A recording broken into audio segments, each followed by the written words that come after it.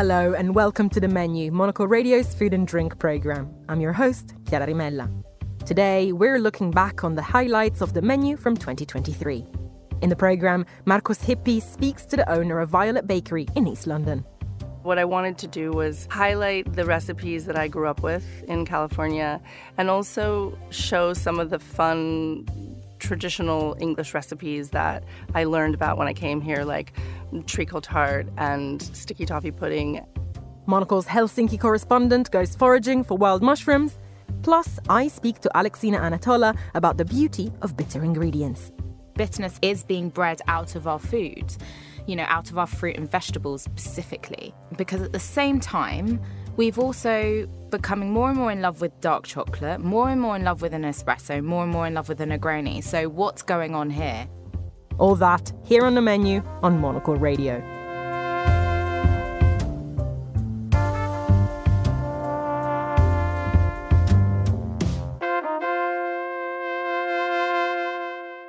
Claire Patak is the chef and owner of the renowned Violet Bakery cake shop in East London. Before moving to London, she spent years working as pastry chef at Alice Waters' renowned Chez Panisse restaurant in California. Claire opened Violet Bakery in 2010, and the spot has since become a cult destination. The word spread to such an extent that Claire was asked to prepare a cake for a certain royal wedding in 2018. Ahead of the release of her latest book, Love is a Pink Cake, Irresistible Bakes for Morning, Noon and Night, Marcos Hippie sat down with Claire in the studio to find out more about the book's inspiration and the story of her beloved bakery. This one it started out being a book about seasonal baking, so seasonality in baking. But then because I was writing it during the pandemic and we weren't able to shoot when we wanted to shoot and we couldn't do the 4 seasons, it became a totally different book. So I kind of had to, we shot it half in England and then half in the US, and then I rewrote the book after the shoot. So it's really about where I'm from in California and how that's influenced what I do here in England, and kind of stories about the bakery and stories about growing up in Northern California. I would imagine that's quite a big topic. You have divided this book into 2 bits. There's California and there is England. Yeah. I have to ask, when you think about what your baking style was like when you moved to London from California, how has England changed what you do? Changed and shaped? Yeah, shape is a good word. It's changed the sort of look and feel of it a lot, I think. The thing that's really the through line is the ingredients that I choose and how I choose my ingredients. But when I came here, I just quickly noticed that there was like a certain different palette that people had here in the UK. And even though people associate American baking with a lot of sugar and food coloring and stuff, I never did that because I'm a Northern California hippie. So, it was like always healthier and kind of using whole grain flours and less refined sugars. But I definitely had like a different aesthetic. And then living here for it's almost 18 years now. It's really changed and shaped the way I sort of see the food that I'm creating. So, yeah. You talk about different palettes, different ingredients. On a more philosophical level, do you see a difference as you write how here in England the word cake covers much more, for example? It's true. I love the way people just kind of use that blanket term for all sweet things. People say like, oh, come for cake, or let's go have cake, or look at all these cakes. And I'm like, there's one cake, and then there's like cookies, brownies, whatever. But it's like this... I think the word for people here really is associated with love. So the title, I think, makes a lot of sense with the way people think about this sweet treat here in the UK, yeah. When you moved here over 15 years ago, were there some things that took time to get used to when you think about those differences in baking? What were the most confusing bits? Gosh, there was so much to get used to. I feel like I was shell-shocked when I moved here. The availability was a big one because actually I started Violet because there were not any cake bakeries that I felt like I wanted to go to. But I just felt like there was a real gap in the market for what I wanted to create. And also, I just think in California, we don't really eat raisins. I mean, California raisins are like California's famous for raisins, California raisins, but we don't really eat raisins. We don't really like we would pick them out here. Everybody was like going crazy for, Christmas pudding and Christmas cake and mince pies filled with raisins and all these like kind of dried fruits. I was like, this is so unusual. So I had to really kind of adjust and adapt. But I really actually fell in love with those things too, and the flavors that are so beloved here. So I got into it. Just talking about the recipes you have in this book, the sections California and England. If you talk about those recipes, how different are these sections then? Honestly, it was difficult because of how much time I've spent here, and this is my home now here in the UK, to really separate them. They've kind of fused in some ways, but what I wanted to do was highlight the recipes that I grew up with in California and also show some of the fun traditional English recipes that I learned about when I came here, like treacle tart and sticky toffee pudding and angel cake, which are things that I think are very nostalgic for people here. So they all have a bit of both, a bit of my California style and a bit of my new home kind of flair. So, yeah, it's hard to totally separate them, but there's classics in each that are 100% from those places, and then I've put my little sort of twist on them. What are your favorites? Definitely in the England section, I love angel cake. I mean, this is like a cake that is pink and yellow and filled with this kind of almondy vanilla buttercream, which is kind of the antithesis to what I talk about in my work with fruit-focused seasonal baking. But this cake is really so it just makes you smile. And my daughter and I discovered it together in a corner shop one day after swimming class. So it has a lot of fond memories for me, and people seem to really like it. So, and then in the California section, I'd say any of the pies. I have a grape pie, which I adore. Have blackberry pie, which is also a favorite that has some chili pepper in it, which is unusual, and it's a favorite recipe too. So, you opened your bakery Violet in East London some 15 years ago. Yeah. How much has it changed over the years? What has the evolution been like? Well, yeah. So when I moved, there's a funny story that I tell friends that like when I moved to Hackney from California, there was nowhere to get a coffee, like anywhere to get a coffee. So my former husband and I would go to the Homerton Hospital to get a coffee because it was the only place where they had an espresso machine, and it was like some terrible It was called Rotazza, and it was fine. Sorry, Rotazza, but it was like a chain, and it was the best thing you could find. There was no artisanal coffee at all, and so so now I think there's three on every block. It's wild. But also there was an artist community already in East London and a lot of fashion designers in East London. So it felt like a really natural place to go. And also there was a really strong community of people. And unfortunately, like some of that changes with gentrification. So yeah, it's mixed. I feel mixed about it. And how has the bakery itself changed over the years when you think about the evolution of that place? Oh my God. So, well, when I've been in the same location. So we found the location and it was really run down and it was the only thing I could afford. But we painted it and we sort of it was going to be actually just a kitchen to cook out of and supply markets. But then our customers from the market were basically coming and knocking on the door and being like, is this Violet? Is Violet opening a bakery? What's happening here? So I was like, okay, I've got to open a bakery. And then it pretty quickly became known. So, I mean, the first couple of years, it was pretty quiet, but there was people searching it out, which is always really exciting. And now it's for sure discovered. I know, and something that helped people to discover that place was probably a certain royal wedding some years ago. I remember I actually lived quite close to your bakery and remember walking past one morning and you had a few television camera crews outside reporting. Yeah, it was wild. That's so funny that you saw that because literally... So I was asked by Meghan and Harry to make their wedding cake. I think it was January before their May wedding.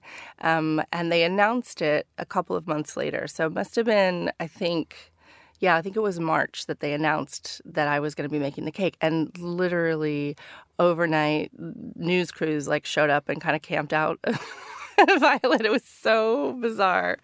And I don't know why. I mean, like, what were they expected to see 2 months before, or what they, I don't know. It was very funny. But that certainly transformed our business as well. And after all of that kind of went away, we just had a lot of great customers from that event. Claire Patak in conversation with Markus Hippie there. You're listening to The Menu. Next, we head to Finland, where foraged mushrooms have this year become more and more popular in both home and restaurant cooking. Finland has over 200 kinds of edible mushrooms, and anyone is free to pick as many as they like anywhere they go. Back in autumn, our Helsinki correspondent Petri Burtsov joined a group of mushroom lovers who took part in a foraging weekend organised by one of the city's most upscale hotels.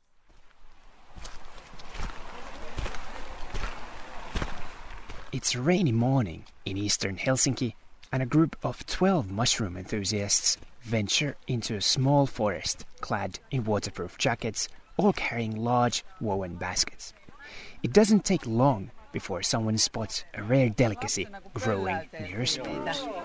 Sieniä. Tää on känsätukkelo, mutta tää on vielä siinä kunnossa, että tämän voi syödä, jos tää on valkoinen. This group is taking part in a popular mushroom weekend organized by one of Finland's best-known mushroom lovers, Saimi Hoyer, together with one of Helsinki's most iconic luxury hotels, St. George. That a luxury hotel would jump on the mushroom bandwagon is the latest sign that Finland is experiencing a veritable mushroom boom. To be fair, mushroom picking has always been popular in Finland, but it has mostly been done by those Finns living in the countryside. It is only recently that all those living in larger cities too have started to flood their social media feeds with photos of baskets brimming with the likes of chanterelles and porcini. Saimi, how many edible mushrooms does Finland have? Many, but those which I think are really good, 70, 80 good, really good ones. And then there are those which are amazing that you almost faint when. Okay, I have to ask. When you can you give an example of one of those fainting mushrooms? So there is this one black mushroom, Hygrophorus camarophyllus, which smells like musk or honey. I eat it. I cook it as kind of a really spicy food, Moroccan food. And I have to ask you now, we've been walking here in the forest, and you are so experienced, you can tell all the best spots by just looking at them, but to somebody who's not experienced, let's say somebody listening to this show in London and travels to Finland to pick mushrooms, how do they, when you walk in the forest, how do you find the mushrooms? What do you need to know? You should always go to the forest with a person who knows the forests, who knows what kind of mushroom grows in what kind of forest. Because if you just read the mushroom books, you see the pictures, but it depends how mushroom is in that picture.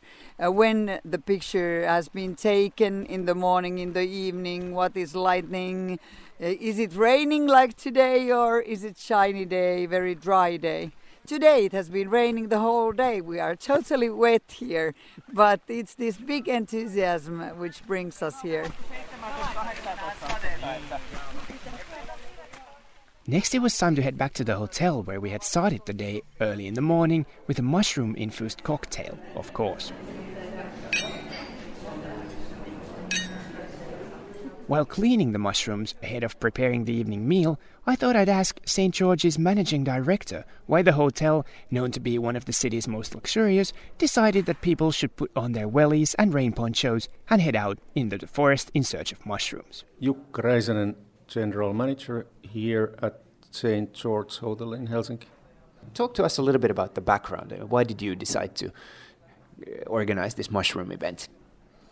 People, when they come to Finland and when they come to Nordics, they seek somehow experiences which are close to the nature.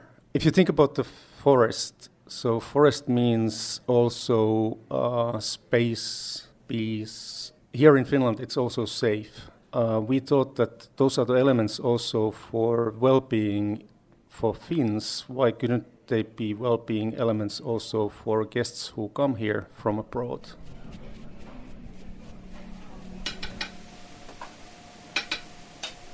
Soon it was time to start preparing for the evening's feast, a 12-course menu cooked using the mushrooms we picked today with the help of the hotel's executive chef Jussi Ylitalo.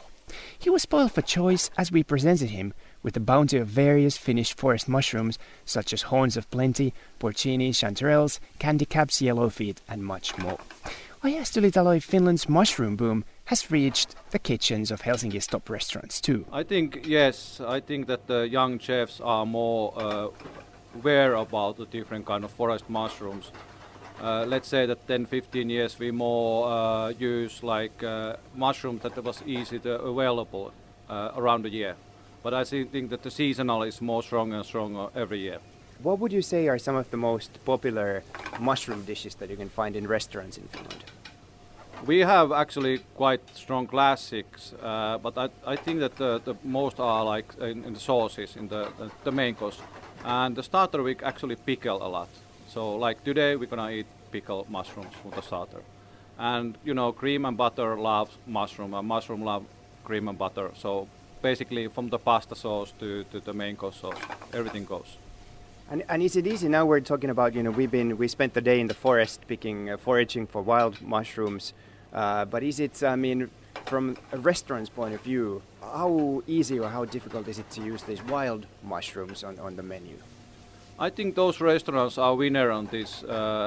It's about the location. We are now center of Helsinki, so it means that somebody need to pick up the mushroom for us. But I know my colleagues around the Finland, they can go if the location is right, you can go to the forest and pick yourself the mushrooms.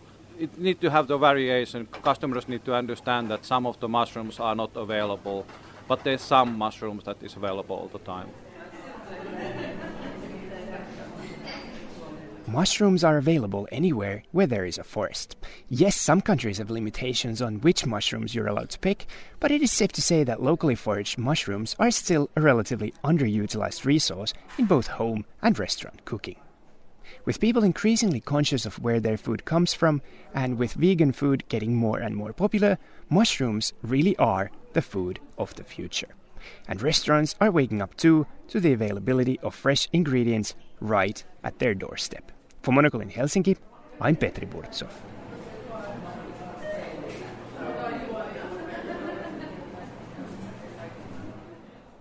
Petri Burtsov with that report. You're listening to The Menu.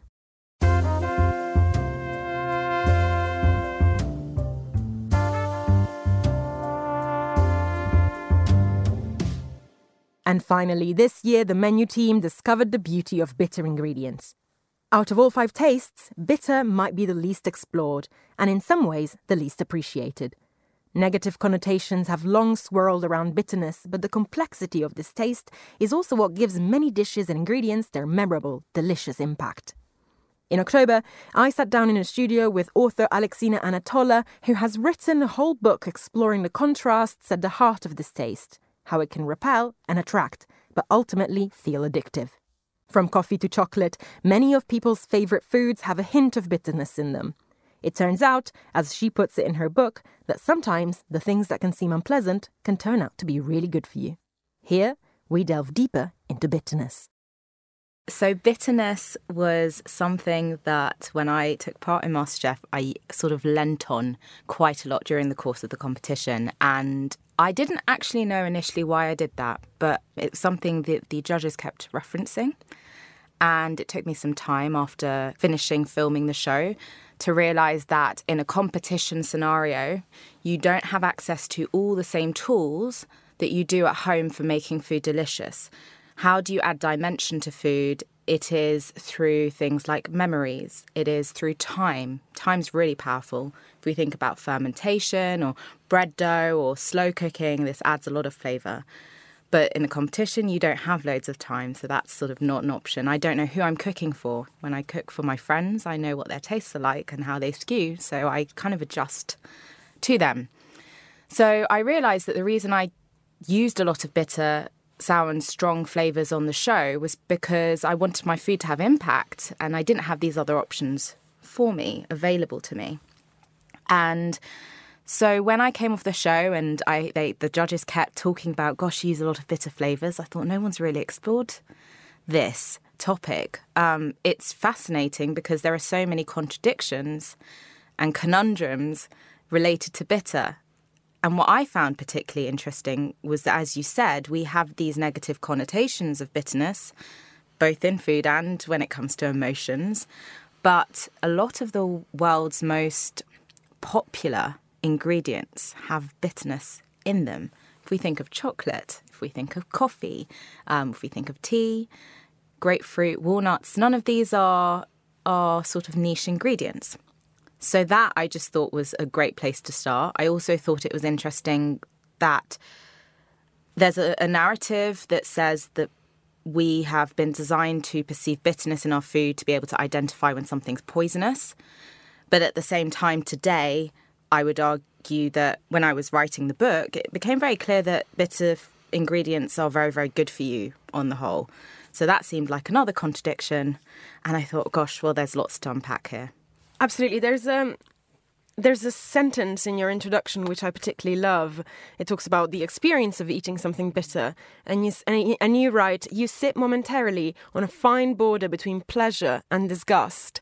That to me is so fascinating because so many of the experiences that we have, and the interesting and memorable food experiences kind of straddle that line that is not just obvious. The more complex, the more it sticks in the mind.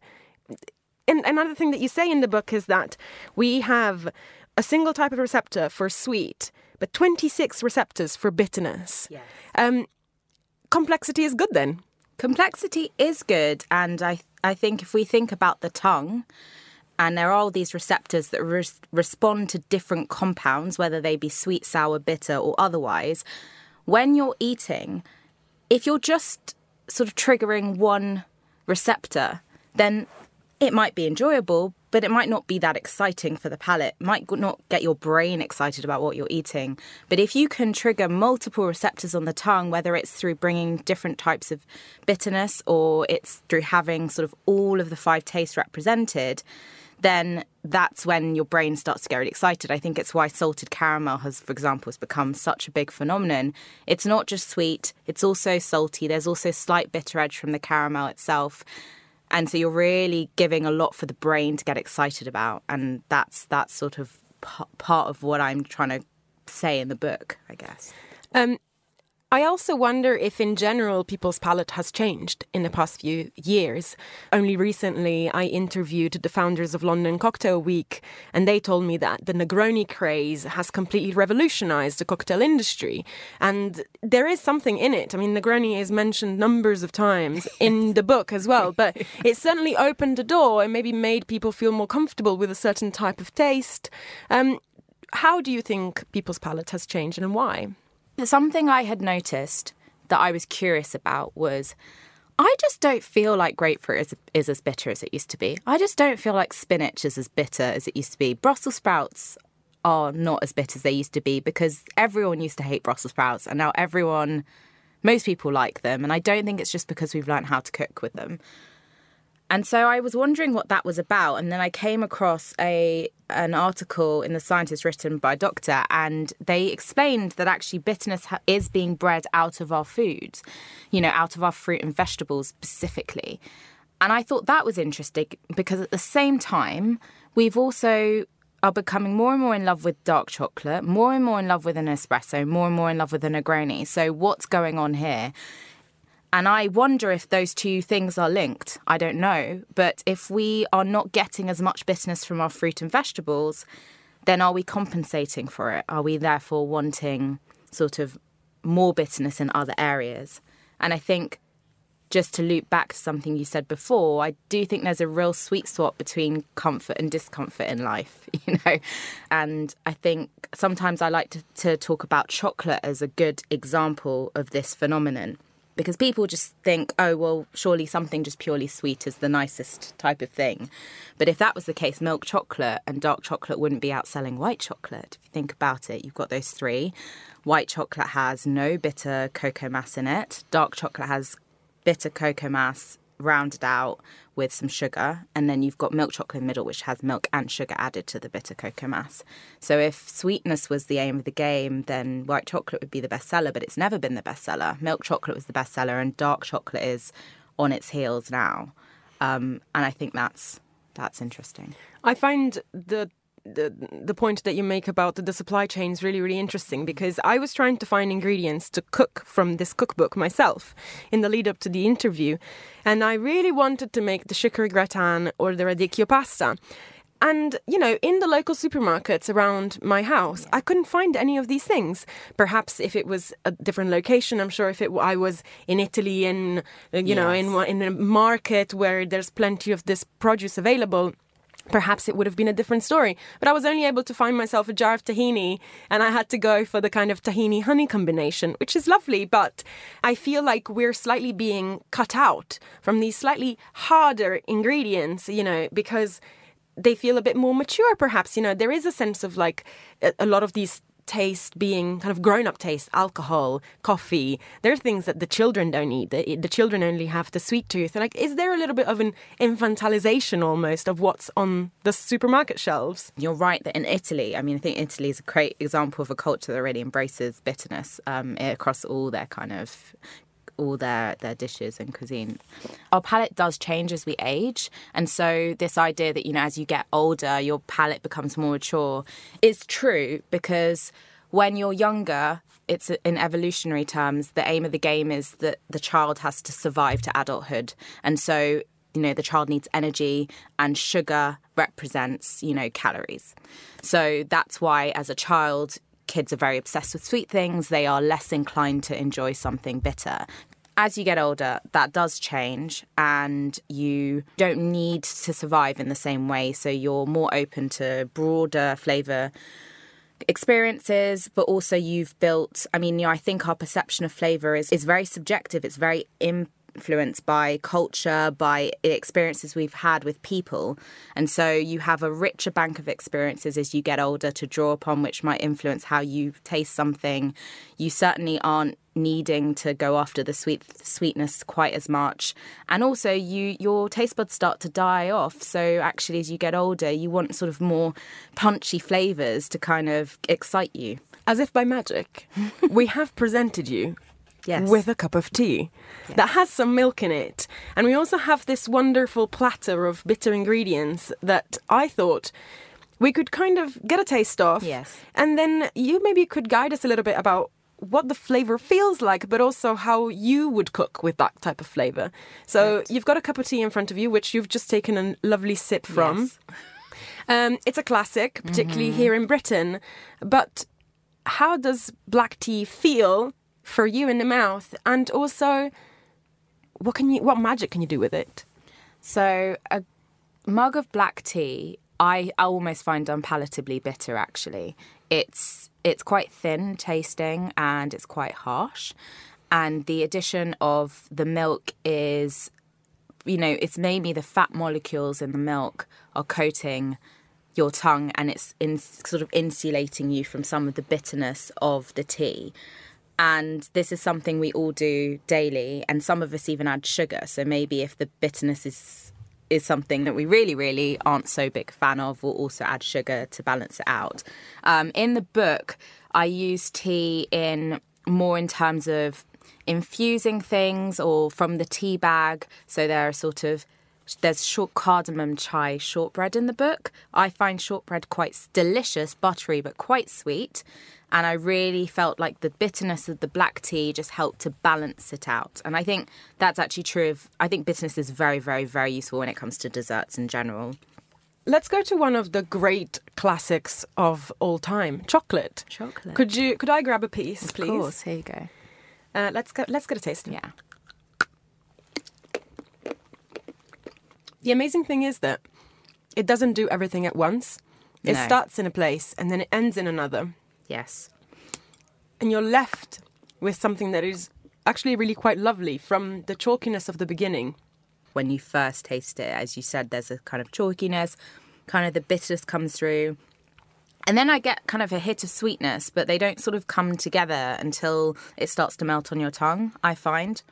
But what's interesting is that, all 70%, we might think that 70% chocolate is all going to be the same level of bitterness, but actually it's not. So it is a process of experimentation to find which ones you particularly like. And so sometimes a 70% chocolate can actually taste quite sweet. Sometimes it can taste as bitter as an 85%. It just varies.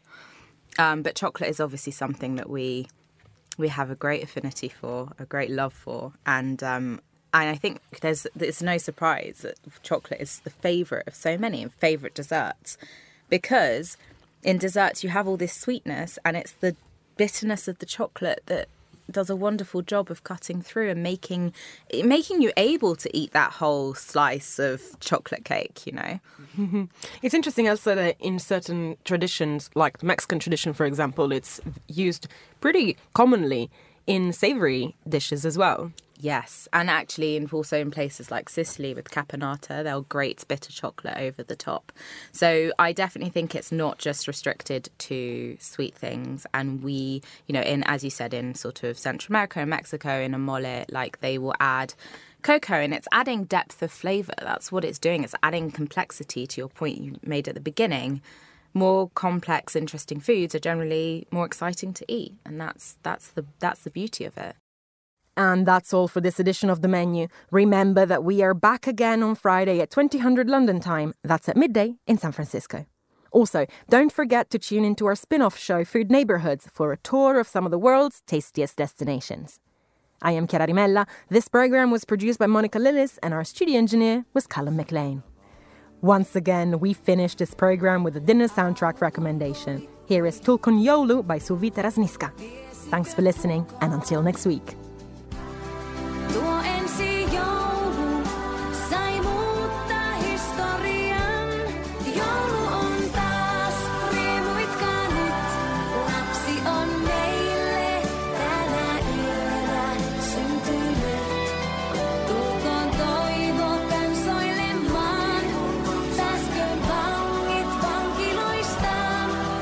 Uskon siemeen.